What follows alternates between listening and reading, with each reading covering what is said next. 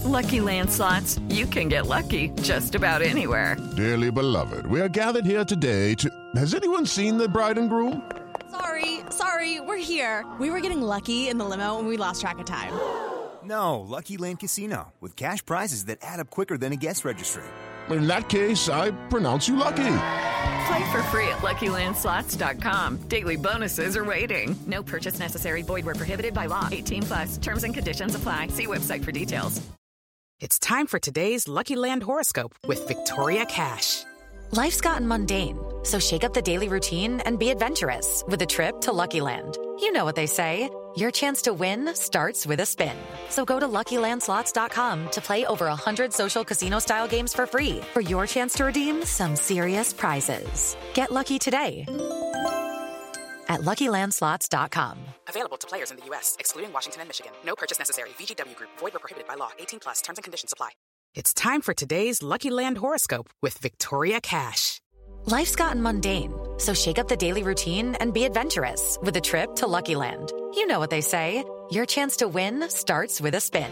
So go to LuckyLandSlots.com to play over 100 social casino-style games for free for your chance to redeem some serious prizes. Get lucky today at LuckyLandSlots.com. Available to players in the U.S., excluding Washington and Michigan. No purchase necessary. VGW Group. Void where prohibited by law. 18+. Terms and conditions apply. Introducing the amazing iPhone XS you'll love on T-Mobile, the most loved in wireless. It's the perfect way to stay connected to those you heart most. Fall in love with iPhone XS on T-Mobile. And right now, trade in an eligible iPhone and you'll save $300. Visit a store or call 1-800-T-Mobile. If you cancel service, remaining balance is due. Qualifying service and finance agreements required. $279.99 down plus $30 per month times 24. Full price $999.99. 0% APR for well-qualified buyers plus tax on full price. Allow 8 weeks for rebate.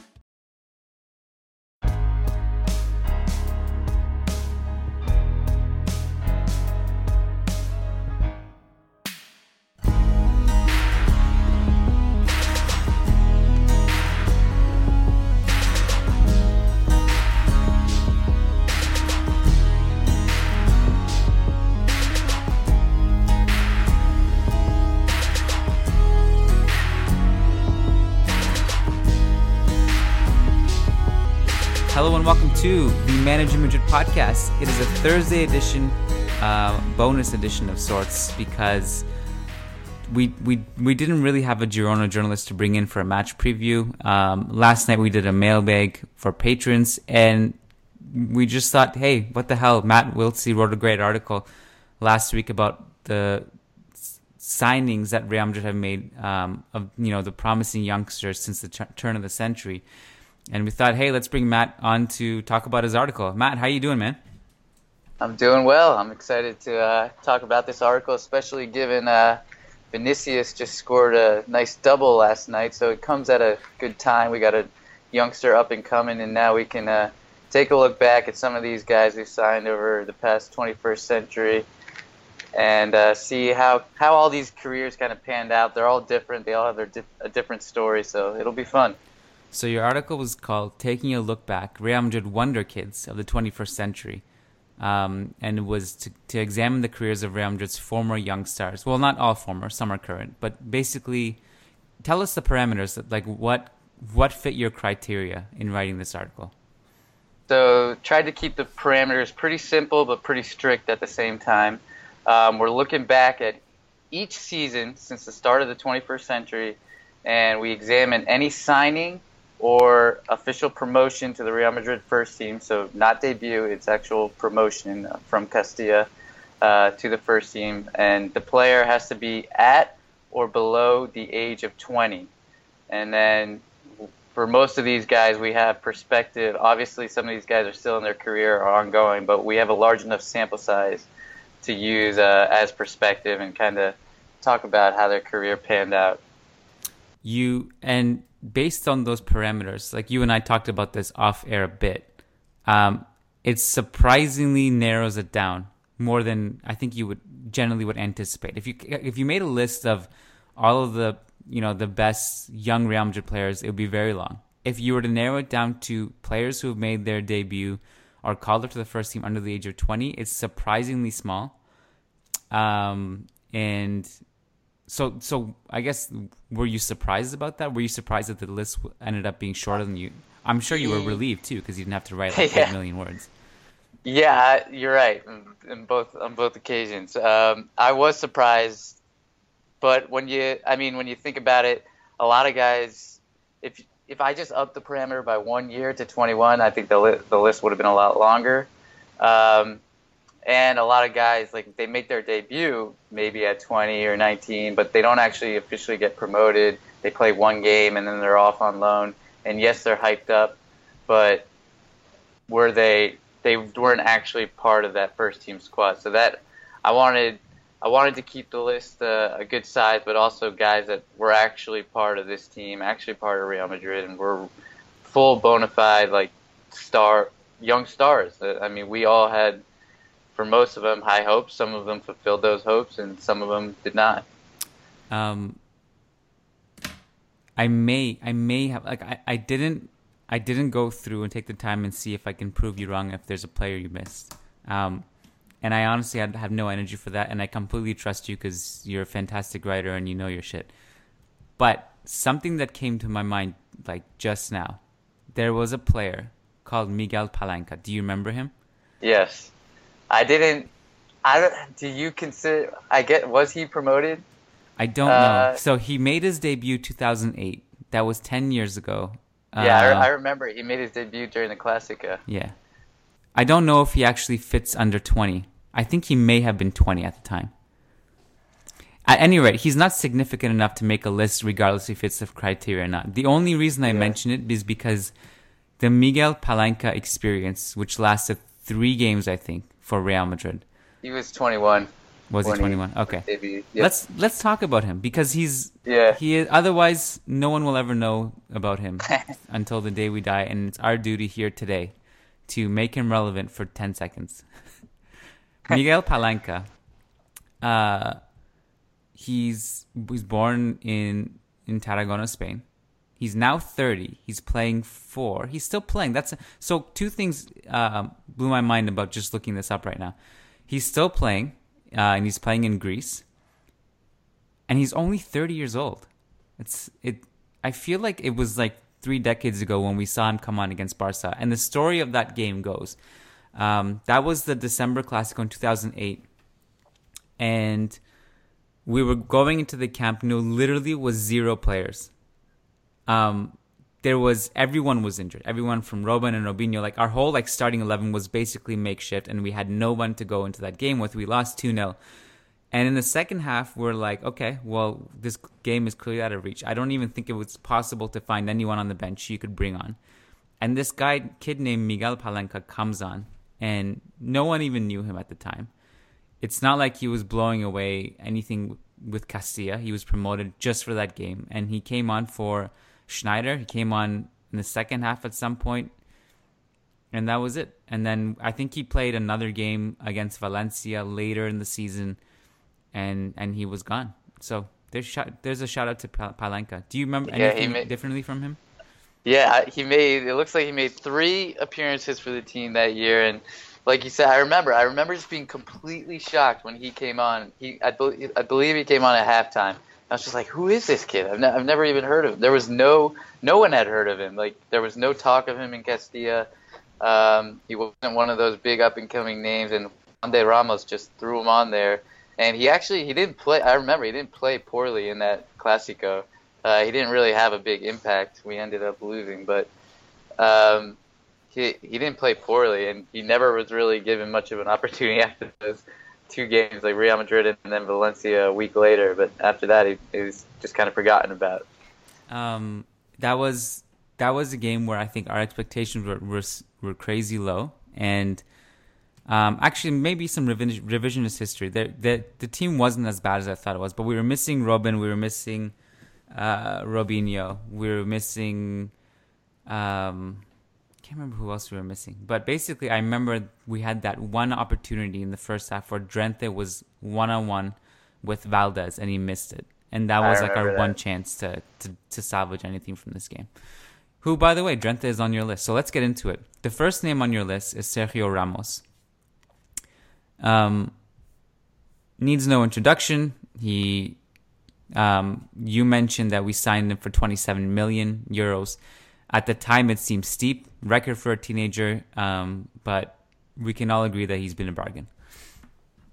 Yeah, I mean, and I mentioned in the article, looking back, I mean, there were definitely growing pains. The game against Barcelona where Ronaldinho just, oh my God, peak Ronaldinho, no one could stop him. So you got to feel for a young Sergio, but he just had his way with him. And then I think everyone remembers the Champions League round of 16 against Arsenal at home, first leg in the Santiago Bernabeu, and Thierry Henry just has his way, goes through our whole team and stiff arms Ramos on his way to goal.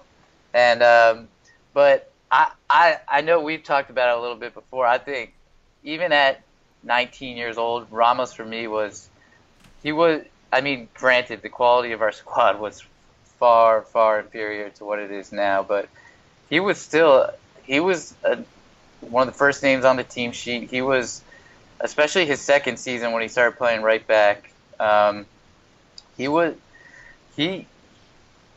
was just so impressed with him as a teenager. He just had all the physical tools. He had the technique. Like, you could see that he was going to be a great player. And you saw kind of already at that young age the leadership qualities in him. Like, you saw he was going to be a future cog for Madrid. So I mean, obviously he went through his growing pains, and I think people sometimes maybe forget that. But at the same time, I don't want people to think like he wasn't one of the best teenagers out there, because he was. His talent, his agility, his athleticism at that time was unbelievable. Like, it's like, oh my God, how is this guy a defender? And he's a freak. He was an athletic freak. And it's kind of crazy to look back now. Like, you mentioned the Ronaldinho, getting carved by Ronaldinho and Henry, and, you know, peak Ronaldinho and Henry, which they both were at the time, by the way, could do that to anyone. So we kind of give him some slack there. But the weird thing is that Ramos had all these wrinkles in his game throughout, like, and a lot of growing pains, as you mentioned. And it wasn't until later in his career where he became like a big game player, like, where we really relied on him. Like, I had no doubts going into Paris that Ramos will step up, win or lose, because we see a lot of brain farts in the smaller games, but in the big games, there's never been a question, especially later in his career. The interesting thing about him is that when he was a right back, he was vocal about saying he wanted to be a center back. And we were all like, no, please don't give this guy what he asked for, because he'd be a disaster there. His positioning seems wonky. He attacks a lot. And now you look back, you're like, how was this guy ever a right back? Like, thank God for that transition, because you're like, when you look at him play now stylistically, you can't even picture him, the fact that he was a right back for so much of his career and he just transitioned there. But I think you're thankful for it. It's weird. I remember the last time we experimented putting him back there as a right back in a big game, in a meaningful game, was when Mourinho did it in Dortmund. And we got roasted just collectively. And that was like the last time we saw him there. And sometimes you just forget that this guy was a right back, you know? Yeah, I feel like he when he really came of age was when Mourinho moved him back into center back, because he was playing right back for, I mean, even when Mourinho's first year, he was still playing a little bit of right back. And I honestly, because his first season with the club as a 19-year-old, he actually started and played as a center back. And then when Capello came in, he moved him out to right back.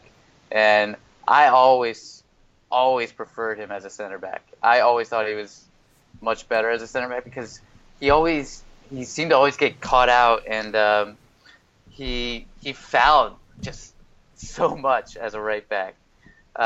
He was always getting caught out and just fouled a lot. But one thing that he was able to provide back then with his incredible, like you said, agility and athleticism, all the physical attributes he really had, he could just bomb forward, and he was a great attacking right back. And his cutback, his Cruyff and his little cutback was famed. So, and growing up, I mean, I played a lot of right backs. So growing up, he was the guy I looked to, and that cutback became one of my go-to moves. So I credit Sergio for that. I think it was the 06-07 season, I could be wrong, where we beat Barca 2-0 in the Clásico, and it was like within the first minute where right back Ramos bombs up the field and puts in this beautiful cross to Raúl, who heads it home. I remember that. That was the best. Yeah, that was like my main memory as Ramos' right back. Like, wow, he could do that. And we forgot that version of Ramos exists. And I think we like the transition we see now. We see what he's become. But it's just kind of weird to think about, like, he was such a different player earlier in his career.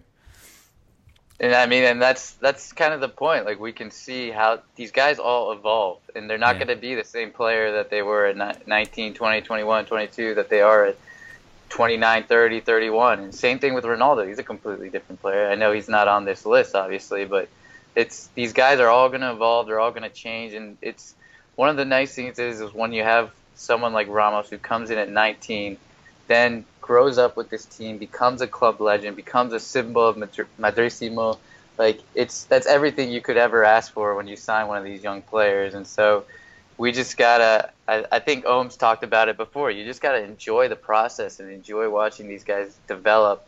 Because, not all of them are going to pan out, and we're going to keep going down the list here, but it's nice when you do have someone like Sergio Ramos come through. Like, that's what it's all about. So, which, by the way, they almost never pan out. Like, statistically, factually, the percentage, the chance of one of those players panning out and becoming a Raúl, becoming a Ramos, becoming a Casillas are insanely rare.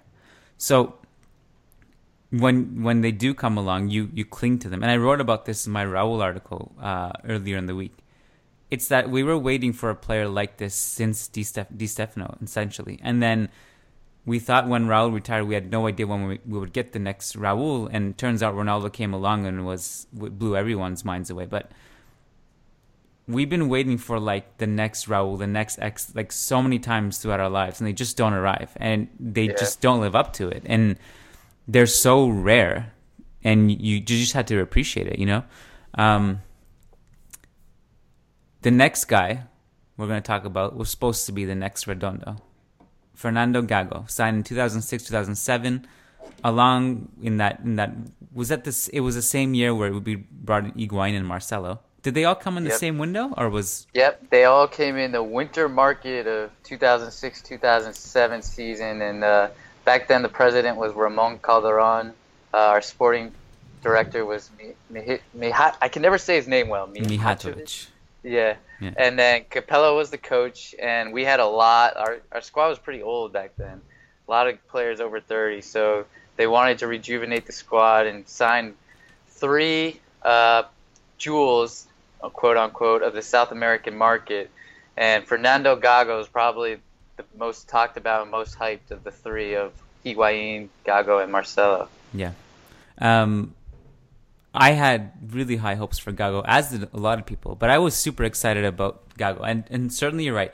Out of those 3 who came that winter, everyone was looking at Gago. I think if anyone saw, like, Higuaín, for example, come around, it was like a bonus. Marcelo was still relatively unknown then. We just didn't know. He was also the youngest of 3. He was 18.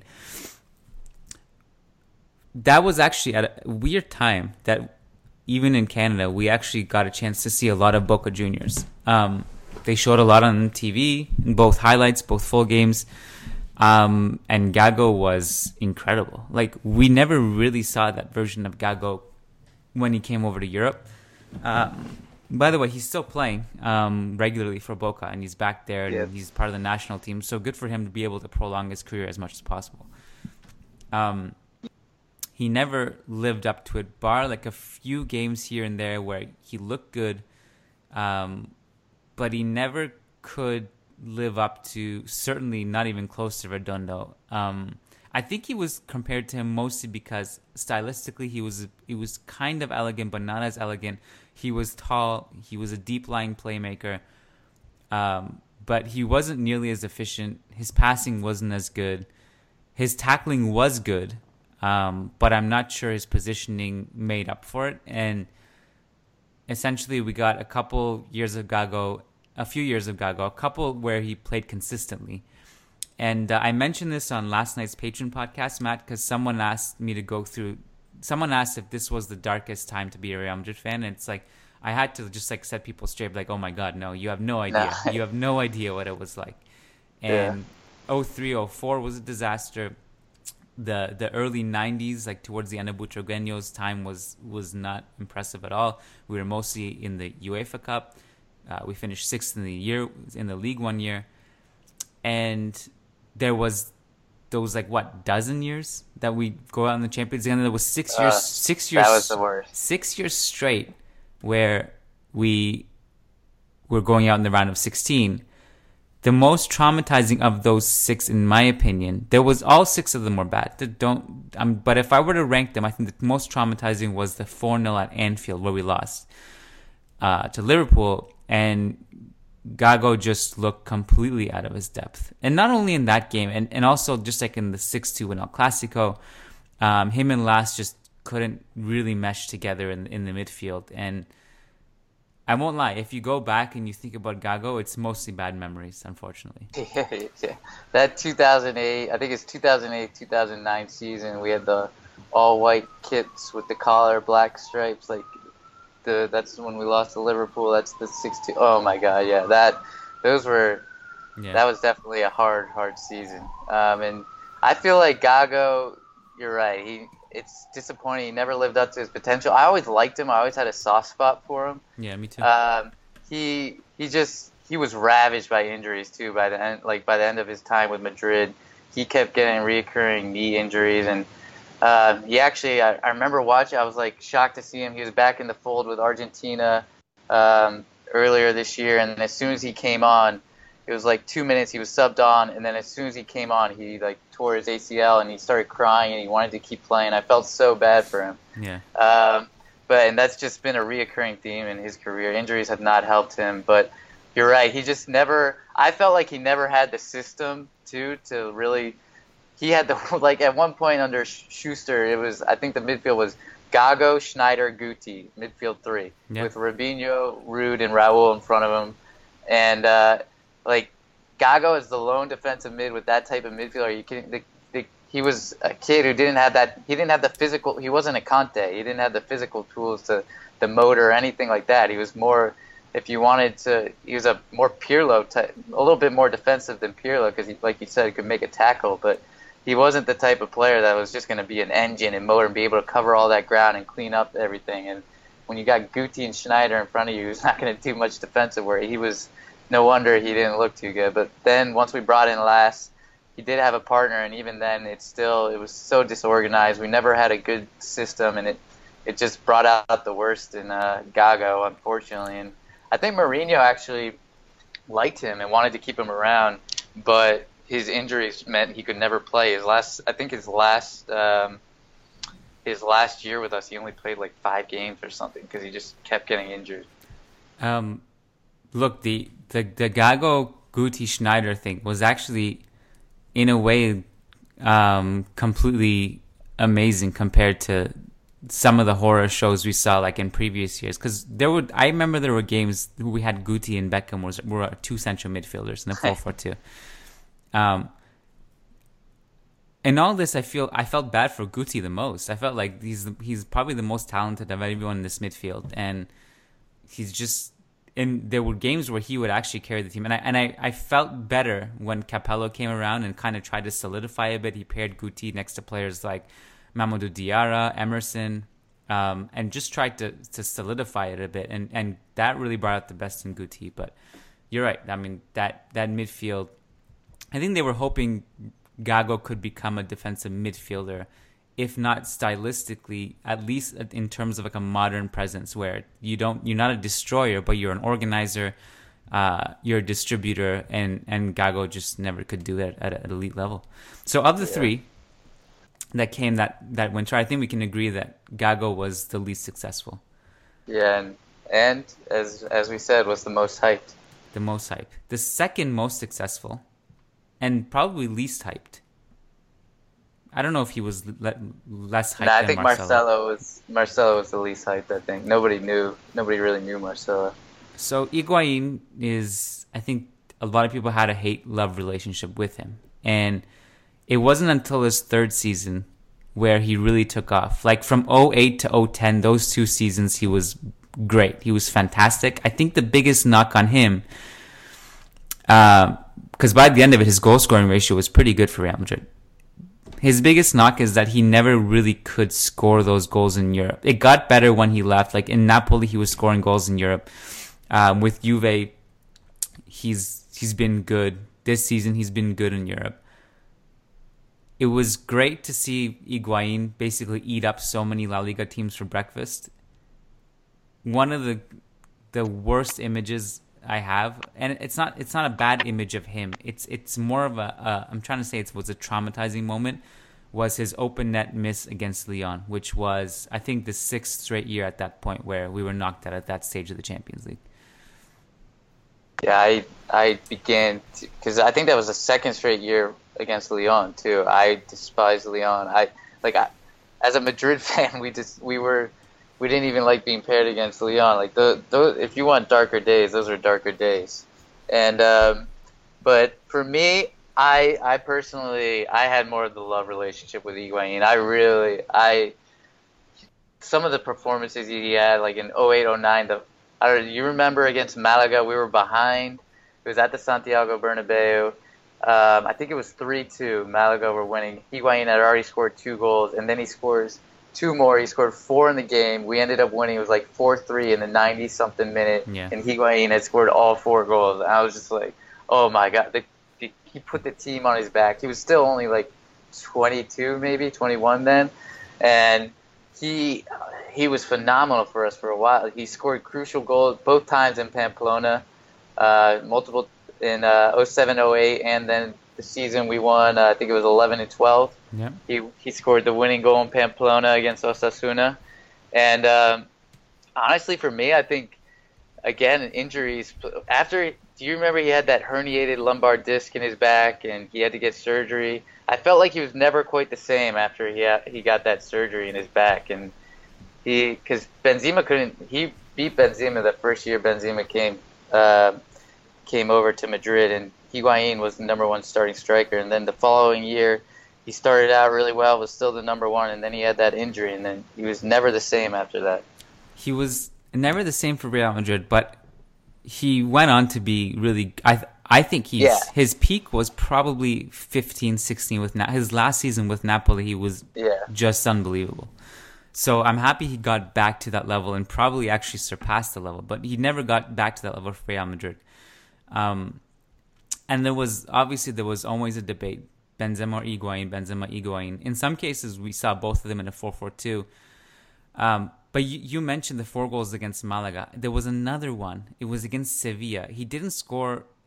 I think he may have scored a brace, but he scored for sure the winning goal. Also, that was like in the very last minute of the game.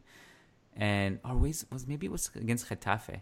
See, this is the thing. Like, we have a lot of good memories of Higuain in La Liga. It's just it never really translated to Europe. And like, you're right. The eye test backed it up. The numbers backed it up. It's, I'm glad he kind of like is getting the shtick off of him this year, and scoring against Tottenham in the second leg.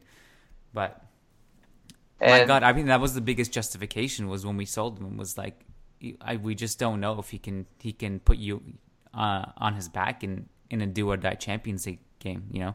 I just spent so much time writing that article about Raúl, and half the article was just examples of Raúl going into these desperate situations and scoring these really clutch goals. And we never really felt like that with Higuain in Europe. Yeah, and what we can say of Higuain is you're spot on. Like he never had that killer touch in Europe, and Madrid is all about the Champions League, and that's what it's all about. And so, but what we can say is he was, at the end of the day, this article is looking at, were these kids Madrid quality? And Higuain was Madrid quality. He is and was Madrid quality. He's proven to be one of the best strikers in the game with Napoli and Juventus. And so that's the other thing. These kids, and he spent 6 largely successful years here. It's not like he was only here for 2 years. He spent 6 seasons at Madrid. So not all these kids are going to spend their life at Madrid, and they may end up being protagonists elsewhere, and they are still Madrid quality, and they still turn out to be great players, but they're not going to spend their life at Madrid. So like we said, there's different stories for every player, and Higuain is one of those guys who he was a great young player, great young signing. He turned out to be a phenomenal player and turned out to be Madrid quality, but he wasn't going to spend his whole career here. Marcelo, the cheapest of the three, the most successful, the biggest bargain. What more can we say about him that hasn't been said already? I don't know. There's nothing. He's for me, he's the most unique player in world football. There's never been a left back like him. Actually, maybe a player like him. I don't know if there's anyone that can dribble the way he does from his position. And I'm trying to think back. Like, Roberto Carlos was a really, really good... Roberto Carlos was a different kind of dribbler. Like, he's the type of player who would do, like, 18 step-overs and beat you with pace. And that was really fun because he was like a bowling ball. He was strong, powerful, irreplaceable, indispensable, a legend. Marcelo's dribbling is completely different. It's controlled, it's composed. It's less about power and more about just pure raw skill in tight spaces. And this is the craziest thing, is that very, very serious conversations can be taken place that Marcelo is better than Roberto Carlos now. And that was unfathomable like a few years ago. Like, even because you mentioned in your article, it took how many years that Marcelo was raw and struggled? Yeah, it wasn't till really till Jose Mourinho came around that he started to improve in defense and really started to make that position his own. And even then, it's not like he was a complete revelation defensively. And we kind of think in our heads, oh, Marcelo came a few years ago. Marcelo really stepped up. It really wasn't even that long ago. I think because I wrote an article about Marcelo in 2015 or 16 for 442, outlining all of his defensive frailties and backing it up and showing examples of how naive he can be defensively. And that was like 2 years ago. I'm not even sure if it was 2 years ago, but I think we've seen strides then. But even this season, we've seen a lot of things that, like if you play Marcelo, you better have a defensive scheme that covers for him, because you're not playing left back. You're playing an extra unlocker of defenses from a deeper position. He's not a defender. So if you're going to play him, you have to have a scheme that accommodates for him. And I think that's why you kind of see like a lot of the presences on the left, which is kind of weird. Like, because if you look at Zidane's scheme, Bale, Benzema, these guys spend a lot of time on the left, Isco too. And on the right, it's like Carvajal almost has that whole flank to himself, unless Lucas Vazquez plays there, unless Modric is doing a lot of deep work right in the flank. And it's weird because all the offensive firepower is on the left and the defensive coverage is mostly on the right. And it feels like it should be the opposite. Like, so many times this season we've seen Marcelo just completely out of place and like, okay, it's fine.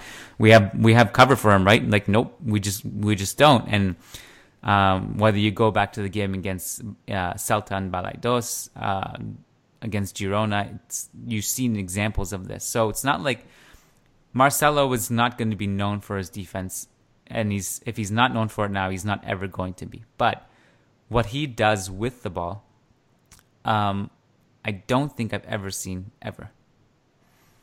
Yeah, I mean, what I love about him, he's so natural and he's so nonchalant about the way he pulls things off, and it's just sometimes you just laugh, like when you see it. It's just unbelievable. Your jaw drops and you just laugh. You're like, oh my god, how do you do that? And so, I mean, like you said, he's not going to be known for his defensive skills, although I do think it has improved dramatically since he was a young player. But he's got that. He more than makes up with it because he's got that. He's a secret weapon. He comes from deep and can completely unlock a defense. So, I mean, what like you said, what more can be said about Marcelo? Royston Drenthe is the next one on your list. Wow, where were you when we signed Drenthe, and how much did you know about him? So, I had I was really, really excited about Trete because I had been following the under-21 European Championships, and he lit it up. Like he looked like Ronaldinho. He was pulling off snakes. He kind of stylistically, like a little bit played like that, and outside of the foot snake and scissors, and he just had all the tools. He was an athletic specimen. He had speed. He had strength. He had technique. A powerful left foot. I mean, he had it all. And he was young. I mean, I was really, really, really excited about him. He came out, his debut, he scores that golazo in the Super Cup. I mean, the ceiling was so high with it. I think everyone was pretty excited. And then he's probably the biggest one of the biggest disappointments on this list. And it's, oh my goodness, the guy retired by 30 years old after a very disappointing career. He was, by all accounts, a huge flop, and I'm sure you saw how he revealed to Marca that he went out many nights in Madrid, couldn't say no, and as a Real Madrid player, it's impossible to give up all these parties, the beautiful girls, the beautiful city. So it just, the attitude was never there for him, and he had it all to be one of the next level left winger, left backs, but it just never came together. So he was crazy good in that 2007 Under-21 European Championship. Like, just, I was like, my God, this guy's so exciting. I can't wait for this guy to come. I think what unfolded after that, like, and if you look at his whole career, at that very moment, if you were to like carve out a worst case scenario path for him, it was what happened basically, where he played over 5 seasons for Real Madrid. I think he played 40 to 45 appearances, what he had over those 5 seasons. And apart from a few moments of brilliance, like I remember he had a really great golazo against Sevilla from deep it was a Spanish Super Cup. Those moments were so sporadic and this is the problem, is that he just didn't care about football. Like, he did not care. Sometimes we can make that a claim about a football, and it's not true because we just don't know what's in their head and we're assuming, and it's unfair. He didn't care. Had no interest in playing football. And that obviously, when you show up to your work and you just don't care, that's a huge difference. And it's not like when he was 30 and he retired, it's not like there was no single team on earth that wouldn't take a gamble on him. It's he didn't really find a club, but it was just like, you know what, I just kind of want to rap instead now, and that's what it was, and then he was gone. Yeah, I mean, he was definitely one of the biggest disappointments. Yeah. Dani Parejo is next on your list. So Dani Parejo is an interesting one. I'm interested to hear your thoughts as well. He was dubbed the Jewel of La Fabrica by Alfredo Di Stefano, and he was, I mean, if there was any player that was weird, I felt most Madrid fans were really excited about coming from the Cantera. It was Dani Parejo. He was the first guy to really come up since the likes of Raúl, Guti, and Iker Casillas. And he was promoted to the first team in the summer of 2008, but he was immediately loaned out to QPR that summer. And I remember Madrid saying they wanted him to gain that extra physicality, add that aspect to his game so that he'd come back and be ready to take on the next level at Madrid. And halfway through the season, as we talked about, that 2008-2009 season was just horrendous. Schuster was fired, Juan de Ramos was brought in, and Parejo was brought back, and the club made frantic signings in Huntelaar and Lastiara. And so Danny never really got an opportunity to play. I mean, I personally I loved him when he played. He was so silky. He just played the quick 1-2s, quick one touch. He had an incredible touch. I was rooting for him. I thought he was going to be one of the next big stars. I wanted a young Spanish player to come up through the team. I liked how he played stylistically. I just liked everything about him, but he was never really given the opportunity. And I guess the question is, Dani Parejo Real Madrid quality? I think probably. I think he could definitely be a squad player here without a doubt, and a very good one. But I think the real answer is he never hit those heights that were expected of him. And for that, he might be dubbed a disappointment. I liked the idea of what he represented was a homegrown, basically talented central midfielder who could pull strings together, nice stylistically. I like what he represented. I didn't like the way he played on the pitch, to be honest. I never was that impressed with him. I think what he represented and what fans wanted him to be and hoped to be was a lot more than what he could do. I also think he was wildly inconsistent. This is the best year of his career by far, and it's not even close. Like, this is the first year he's actually showed us what he can do. And like, oh wow, this is the player you were supposed to be. Congratulations, you're 28, which is not that old now. I mean, like, he's actually young, so it's not his career is not bad by any means. And Marcelino has got him to play really good this season.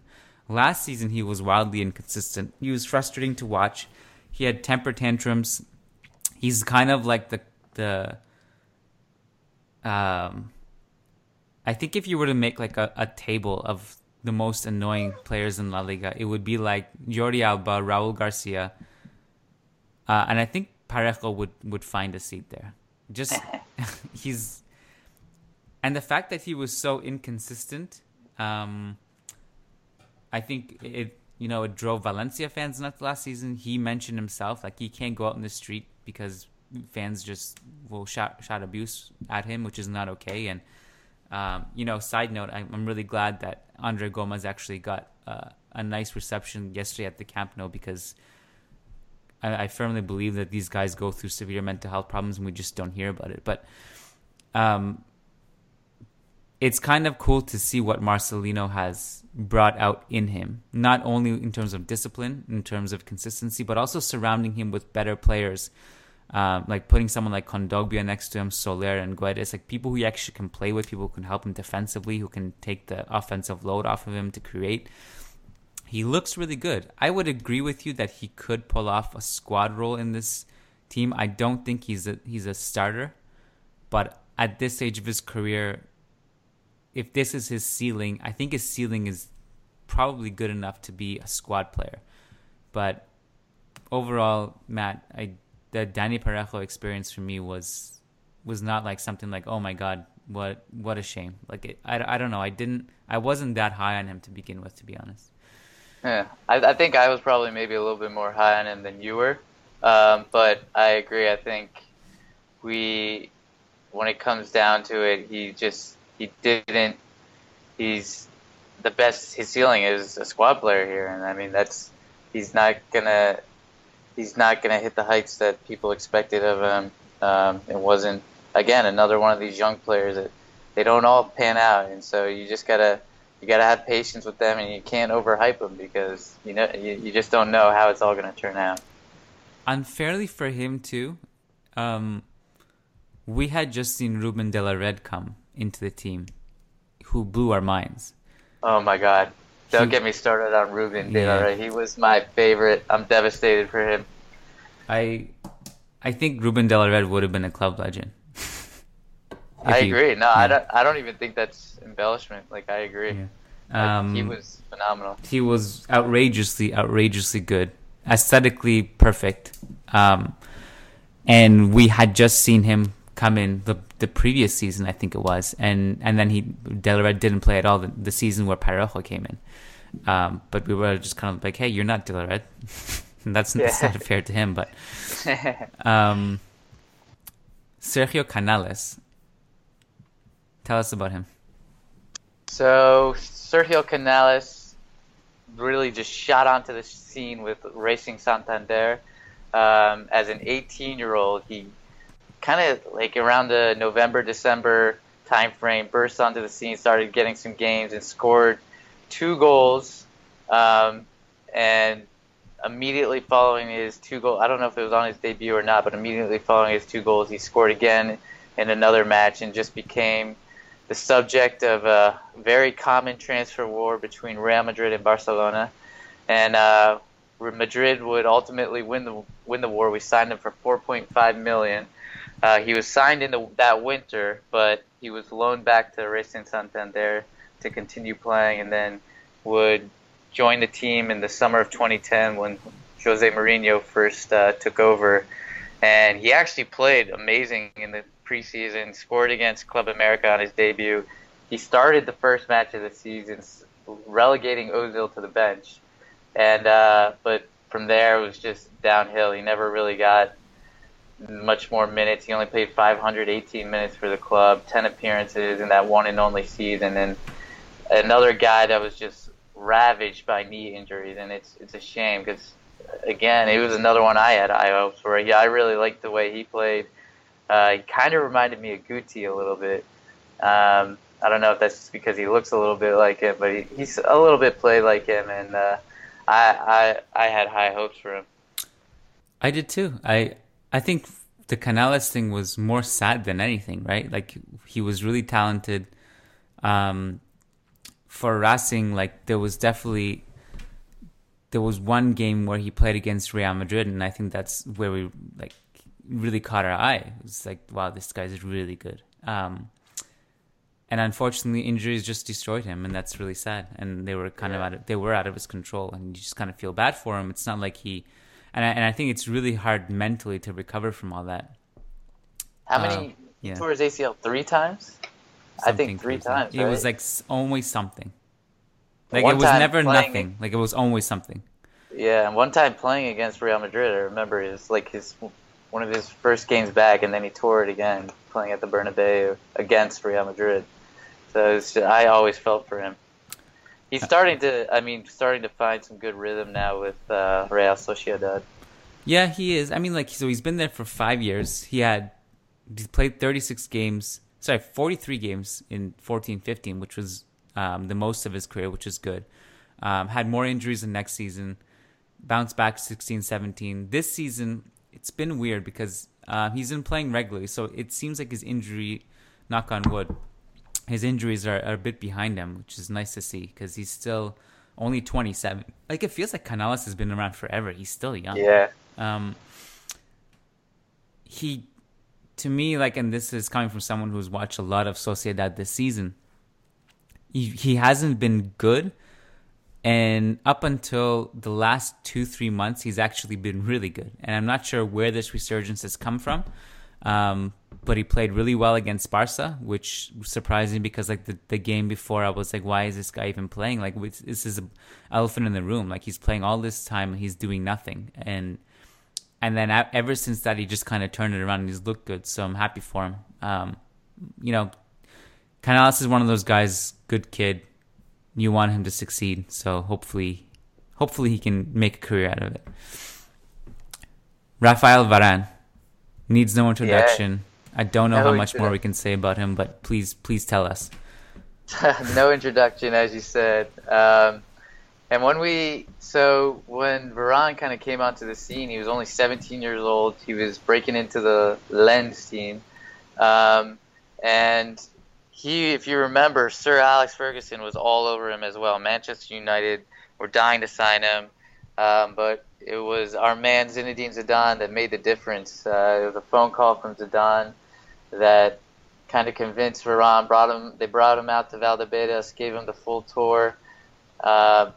And he was convinced from there. And when he came in, we really didn't know anything about him. I remember the summer he came in when Real Madrid came out to Philadelphia. I saw them play against the Union, and Varane got to start that game.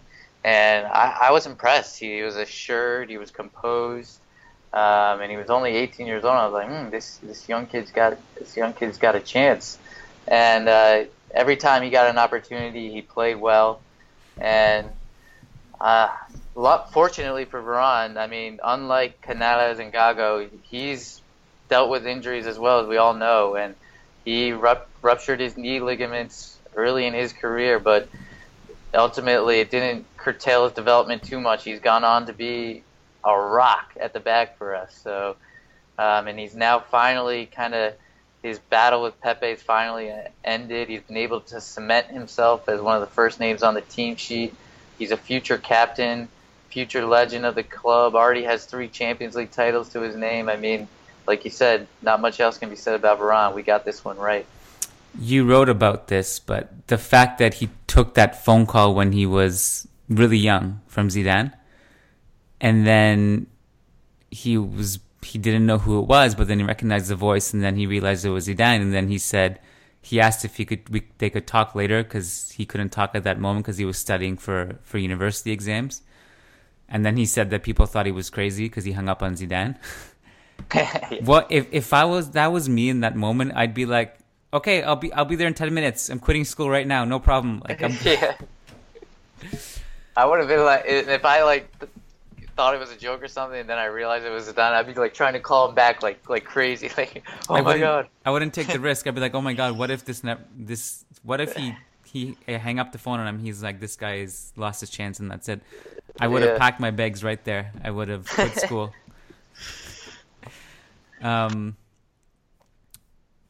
We're actually spending more time than I thought we would on this, but there's two players left. Yep. A third one which didn't make your list, which we will talk about. Yeah. Morata, who I thought is an interesting case, because it seems like no matter where he goes for a starting role, he ends up being the backup. And I wonder if this says more about him than we thought when so many people were upset that we chose him over Benzema, including me. It is strange to me that he goes everywhere he goes. It just seems like he eventually makes way for another striker who the manager will trust over him, which is strange because he's historically in his young history, he's a big game player.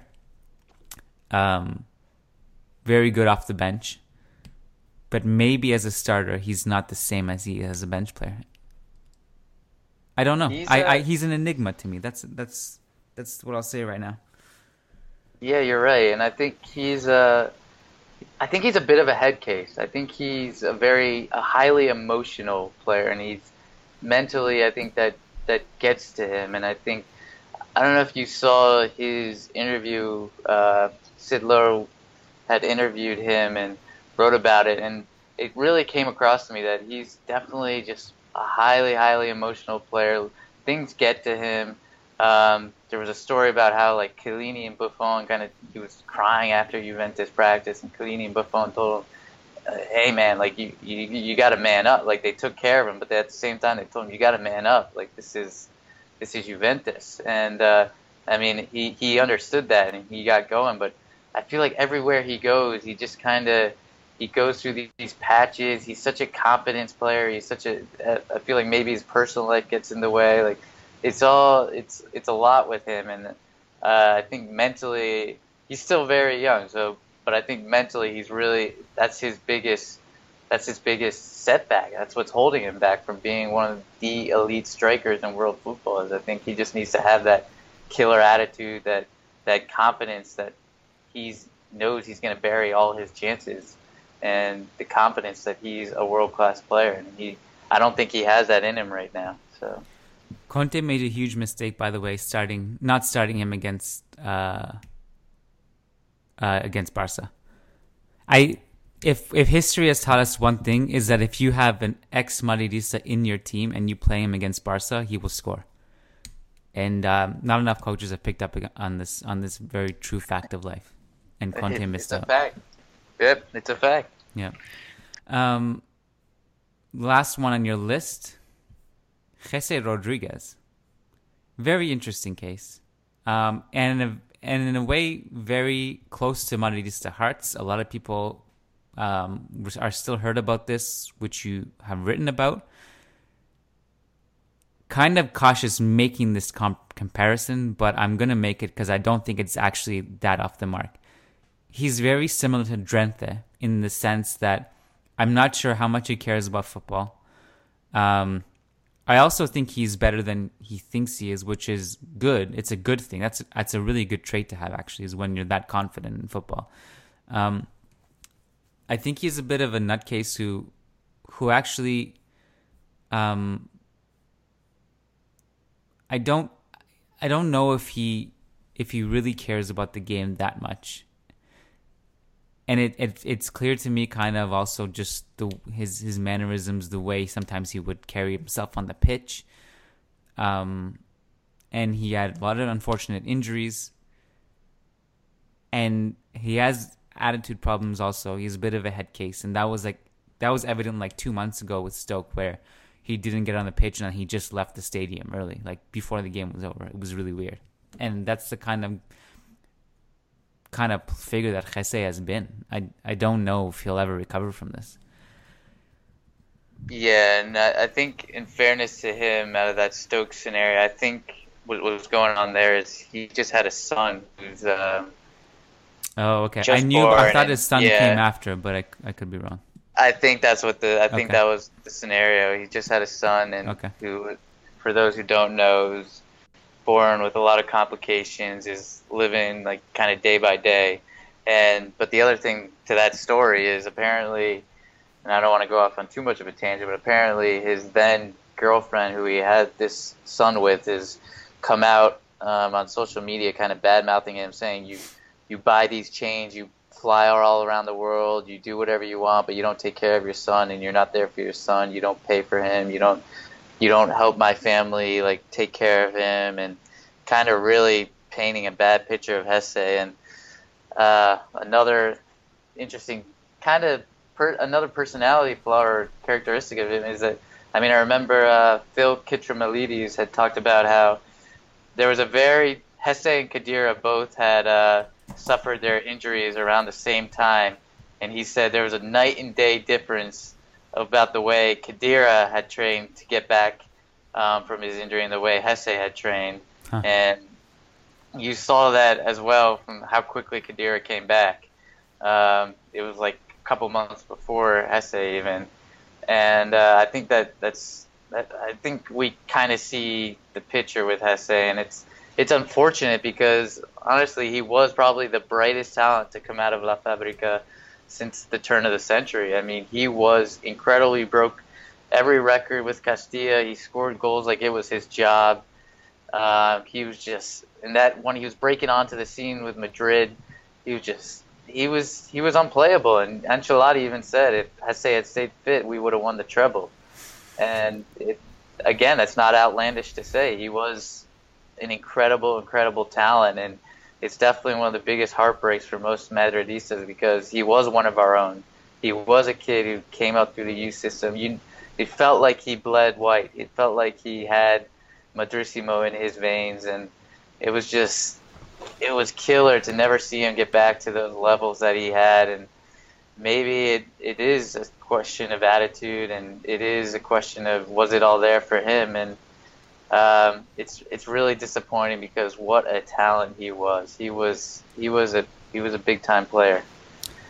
It seemed like when he came back from his injury, he looked a bit, I wouldn't say heavy, but leg heavy maybe. He definitely lost a step. He wasn't as dynamic. He was a bit slower. I was really excited that he actually came back to Las Palmas from that PSG disaster stint, and he just really didn't show us anything there. And also, by the way, there was kind of like a ticking time bomb having him next to Boateng. I don't know. I don't think they just such big personalities in that sense where they I don't know if they meshed. But he also on the pitch just didn't look good. And he was nice, exciting debut for Stoke where he scored against Arsenal. They won that game. But by the time we sold him to PSG, I think it was the right move, and I had written about it at the time because a lot of fans were kind of emotionally attached to him and be like, I can't believe we let Jesse go. He's still young. The reality was that he was fighting with 4 other players just for a backup spot, not even a starting spot. Not many teams were willing to pay 25 million, and PSG were. And I'm not sure where else you were going to get that kind of money from at that time. So I can understand why Real Madrid pulled the trigger on his sale. And the fact that also there was no buyback in France. That was it. Like that, I think that's what was hard for fans to accept. But I think I just think it was the right move at the time. I think hindsight has proved us right, which is good, but also sad at the same time, because you're kind of sad that this is what Jesse essentially amounted to. Yeah, in retrospect, it was a good move, and like you said, it's sad because we all had high hopes. Even going back to Las Palmas, we all hoped he would rekindle that form. We got to see him in La Liga again, and even now at Stoke, it's not coming off for him. And he's still relatively young. He's 25, but I mean, I don't think we'll ever see him reach the levels that everyone expected. Yeah. You essentially have one more player, but you didn't include him, and you already know who that is, right? Javier Portillo? Yes. Yeah. Do you have any memories of him? Yeah. Portillo, for me, he was another one of these guys that he was really talked up as the next Raul. He was a striker who, like Hesse, had scored a bunch of goals in the youth system, was breaking records, and was really well thought of by the club and by everyone, and everyone was excited to see him come up, and he just never ever really showed anything that made him look like one of Real Madrid quality, and he bounced around from club to club. Never really, his career was not great, and he was definitely a disappointment. He was just one of those guys. He was a young player that came up during the Galactico era, and he was a hope for the Madrid fans. But he never really had anything that kind of stood out. I actually thought Portillo was going to be amazing, and I'm really surprised he dropped off the way he did. And the reason I thought he was going to be as amazing as I thought he would be was because he shattered Raul's goal-scoring record with the youth system. And then he comes in his very first La Liga game. I think he scored on his debut. I'm trying to think. Did he score? I can't remember. But I do remember that he scored an unbelievable 40-yard screamer against Panathinaikos in the Champions League, which came out of nowhere. And that was like one of his first games. I was like, okay, this guy, I'm so ready for this guy.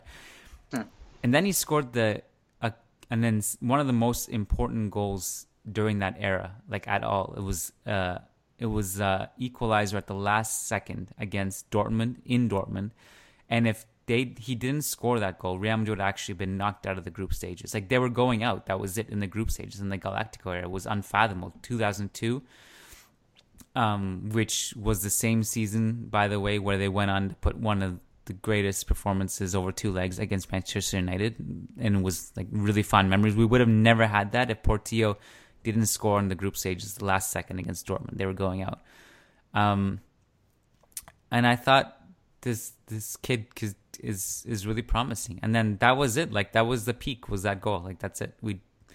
He bounced around, like you said. He went on loan to Belgium.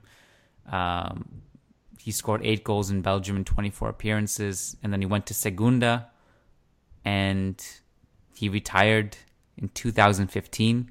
He's 35 now. So, Portillo also, another disappointment. This is why I said at the beginning, we wait for the next Raul to come. We wait for the next X to come. The next whoever. And just when we think we have him, he still has to go and actually prove it over the course of his career, which 95% of the time they just don't. And this is why the players that actually do are so rare. Yeah, so when we're looking at these new crop of young players, we got Teo, we got Ceballos, we got Ashraf, we got Odegaard, we got Vinicius Jr. Yeah. We have Asensio, we have Viejo. Like, we gotta be patient with these guys. Every single one of their careers is gonna pan out differently.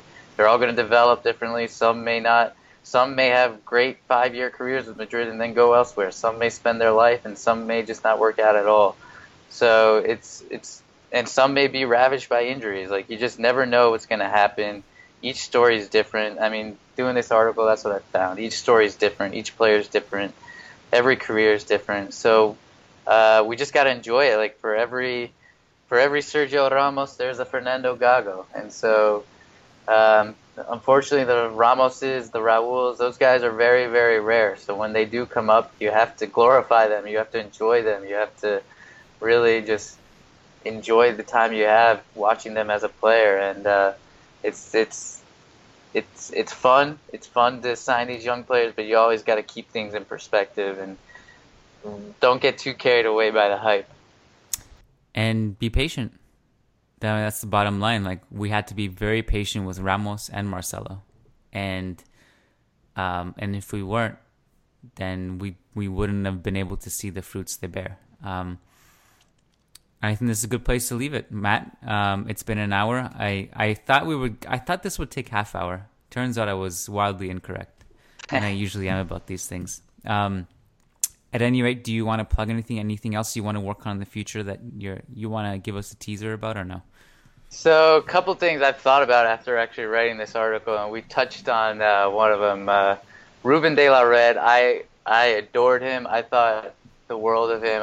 He was going to be one of my favorite players, and I was just absolutely devastated with everything that happened to him. I might do a sort of kind of tribute article to him or something along those lines. And then another thing I'm thinking about writing, interestingly, and you and I talked about this off air, Madrid really, in the years Florentino signed Galacticos, David Beckham, Zinedine Zidane, Ronaldo, those were the only guys we signed those summers. Yep. We didn't purchase anyone else. There were no other transfers, and I was surprised by that. I feel like I remember us bringing in other guys, but that wasn't the case. And I think it's interesting to go back and just look at how our strategy has evolved over time, how the market evolves, and just giving some perspective on just the crazy world that is the transfer market, and especially for Real Madrid. Yeah, and I think one of the reasons we think that those summers were also like Zidane plus these guys, Beckham plus these guys, OG Ronaldo plus these guys. I think it's because also like in the past, like 2009, 2010, when we had that huge influx, it was like 4 guys coming at once, you know? Yeah. And busy transfer windows. It wasn't until last season where we started to really kind of change that and only buy the essentials and fine-tune the squad. But you're right. I mean, essentially it was Zidane, for example, plus a bunch of players returning from loan or being called up. That was it. Which makes your article a bit easier to narrow down also. Yeah. All right, Matt Wiltsey.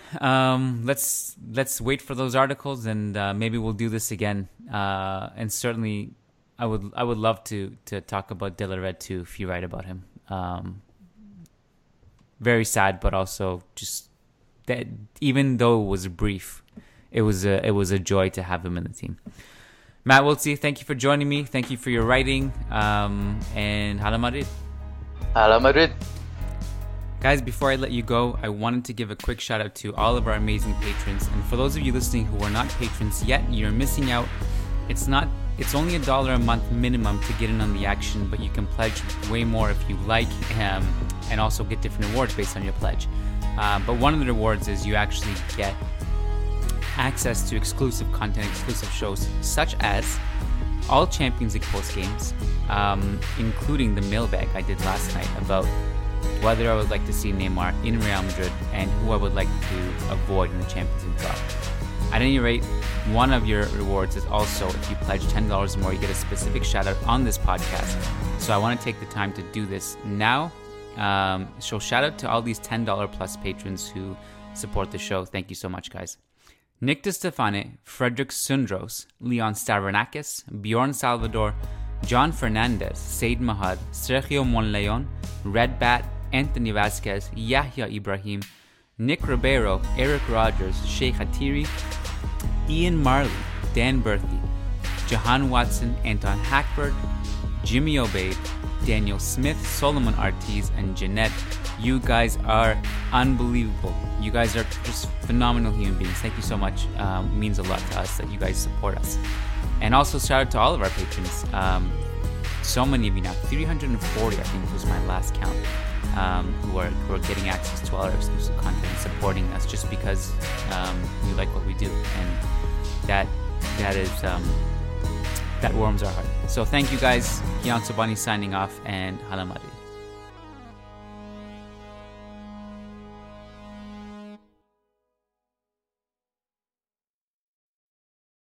Have you heard? Metro by T-Mobile now includes Amazon Prime. Yes, enjoy the best of shopping and entertainment, movies, TV shows, music, free shipping, and much more. All included for just $40 per line for 3 lines. All on the T-Mobile network. Discover the smarter way. Metro by T-Mobile.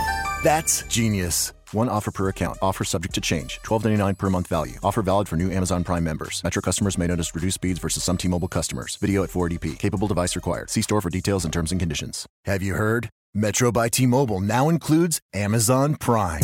Yes, enjoy the best of shopping and entertainment, movies, TV shows, music, free shipping, and much more. All included for just $40 per line for 3 lines. All on the T-Mobile network. Discover the smarter way. Metro by T-Mobile. That's genius. One offer per account. Offer subject to change. $12.99 per month value. Offer valid for new Amazon Prime members. Metro customers may notice reduced speeds versus some T-Mobile customers. Video at 480p. Capable device required. See store for details and terms and conditions. Sports Social Podcast Network. It's time for today's Lucky Land horoscope with Victoria Cash. Life's gotten mundane, so shake up the daily routine and be adventurous with a trip to Lucky Land. You know what they say. Your chance to win starts with a spin. So go to LuckyLandSlots.com to play over 100 social casino-style games for free for your chance to redeem some serious prizes. Get lucky today at LuckyLandSlots.com. Available to players in the U.S., excluding Washington and Michigan. No purchase necessary. VGW Group. Void where prohibited by law. 18+. Terms and conditions apply.